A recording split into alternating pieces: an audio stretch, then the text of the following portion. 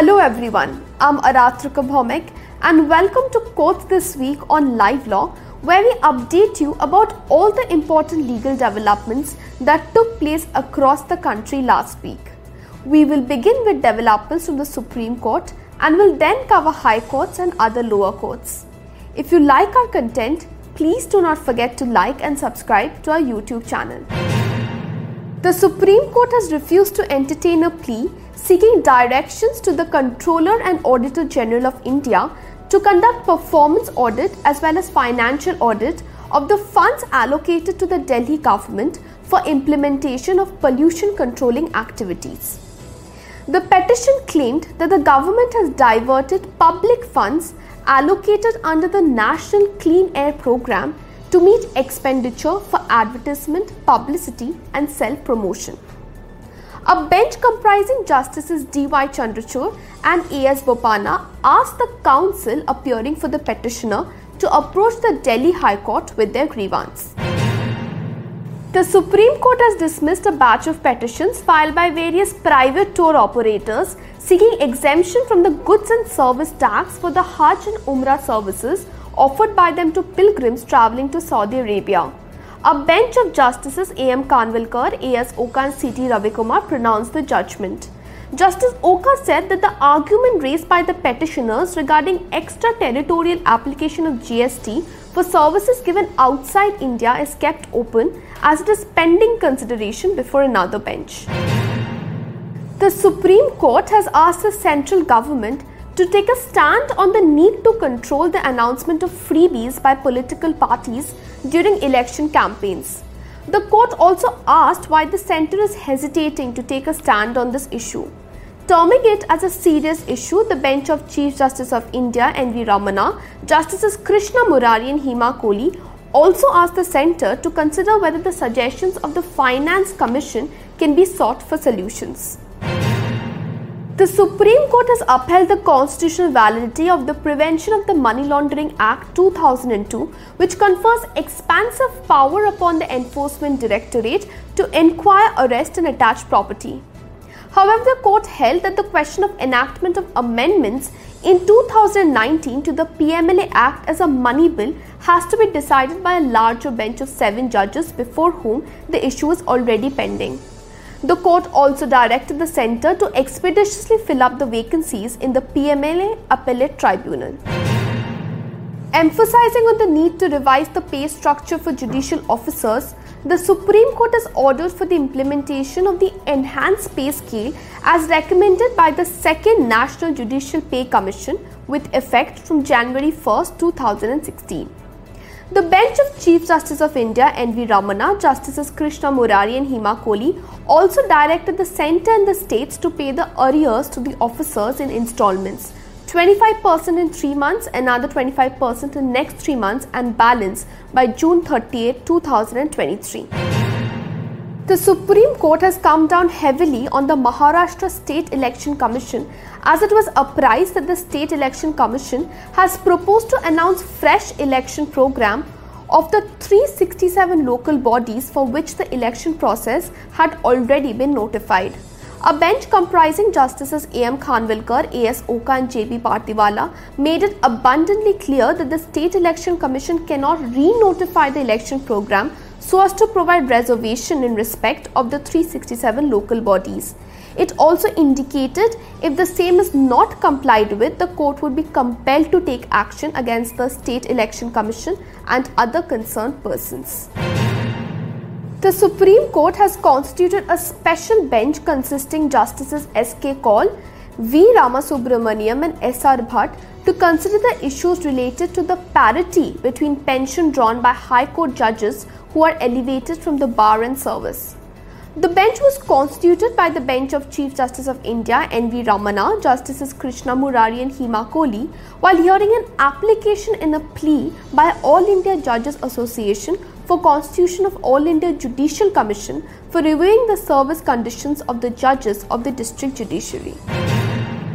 The Supreme Court has asked the Madras High Court to take a fresh decision on former Chief Minister O. Paneerselvam's challenge to the General Council meet of the AIDMK within 3 weeks.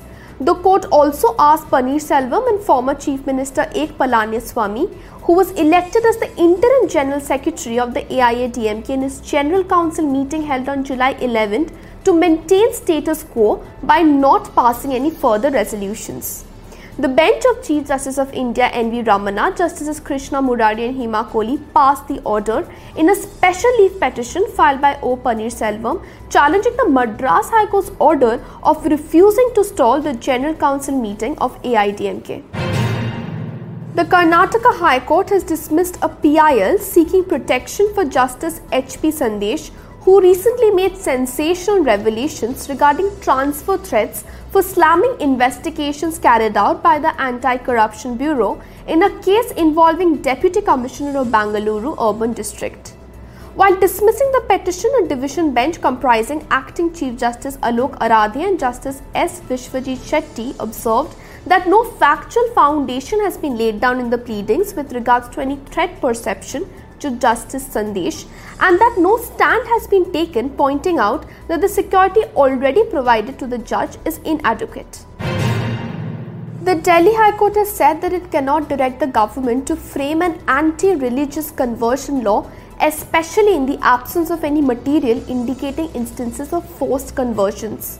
A division bench comprising Justices Sanjeev Sachdeva and Tushar Rao Gedela was hearing a PIL filed by Advocate Ashwini Upadhyay seeking directions on centre and the Delhi government to frame laws prohibiting forced religious conversions, which as per him had become a serious problem in Delhi. The bench added that the allegations are unsubstantiated claims based on mere apprehension and that action could only be taken if some material is brought on record to substantiate the same. The Karnataka High Court has issued notice to the centre on a plea by Twitter challenging blocking orders issued by the Union Ministry of Electronics and Information Technology. Justice Krishna Dikshit posted the matter for further hearing on August 25th and also allowed Twitter to place all the blocking orders before the court in a sealed cover. Pertinently, the Government Council requested the court to conduct in-camera proceedings, that is, private court proceedings. To this, Justice Dikshit orally remarked that he would consider the request. The Allahabad High Court has refused to grant bail to Union Minister Ajay Mishra's son, Ashish Mishra, the main accused in the Lakhimpur Kheri violence case in which 4 farmers and a journalist were killed in October last year after being allegedly mowed down by Mishra's vehicle during a protest against the now repealed farm laws.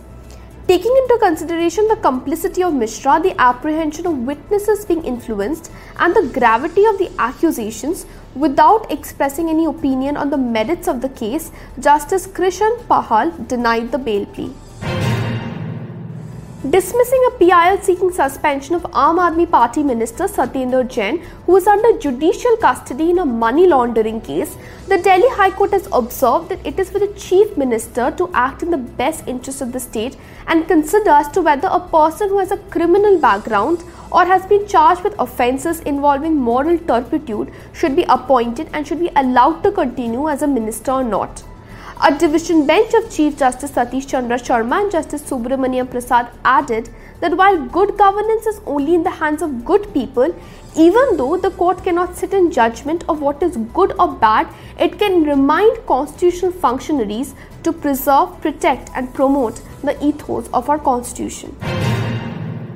The Allahabad High Court has directed the UP government to consider giving employment of one of the family members of the Hathras gang rape victim under the government in accordance with the qualifications possessed by them. The bench of Justice Rajan Roy and Justice Jaspreet Singh further directed the government to consider their relocation to any other place within the state outside Hathras, keeping in mind their social and economic rehabilitation and also the educational needs of the children. Bombay High Court Chief Justice Dipankar Datta has recused from hearing the PIL challenging the appointment of IPS officer Subodh Kumar Jaiswal as the director of the CBI. The Chief Justice recused himself from the matter, citing a complaint filed against him to the Chief Justice of India by petitioner Rajendra Kumar Trivedi in March this year. However, Trivedi, a retired Assistant Commissioner of Police, denied filing the complaint. Trivedi's counsel in fact said that his client would file an affidavit and that it was possible that someone may have impersonated him. A special CBI court in Jharkhand has convicted both the accused in Judge Uttam Anand murder case. The court found both the accused Rahul Kumar Verma and Lakhar Kumar Verma guilty under sections 302, 201 and 34 of the IPC. Now the hearing on the quantum of sentences will take place on August 6th. On July 28th last year, Justice Anand, who was posted as additional district and sessions judge of Dhanbad, was knocked down by a vehicle while he was taking a morning jog. The CCTV visuals of the incident had emerged on social media, sending shock waves across the legal fraternity. The Delhi High Court has ordered Congress leaders Jairam Ramesh, Pawan Khera and Netta D'Souza to remove within 24 hours allegedly defamatory social media posts against Union Minister Smriti Irani and her daughter over the recent controversy surrounding the minister's daughter's restaurant in Goa.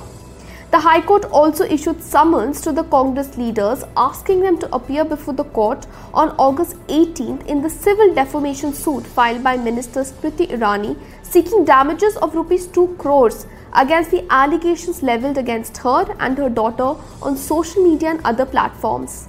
Justice Mini Pushkarna was of the view that Irani had made out a prima facie case that the allegations were made without verifying actual facts and that grave injury has been caused to Irani because of the same.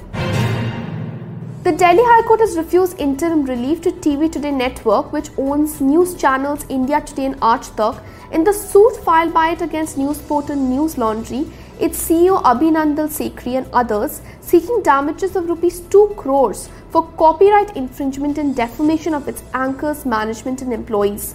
Justice Asha Menon, who ruled on the interim application, observed that neither the aspect of any balance of convenience nor irreparable loss was met to grant interim relief to TV Today Network. Thank you. Keep watching Courts This Week for more such updates.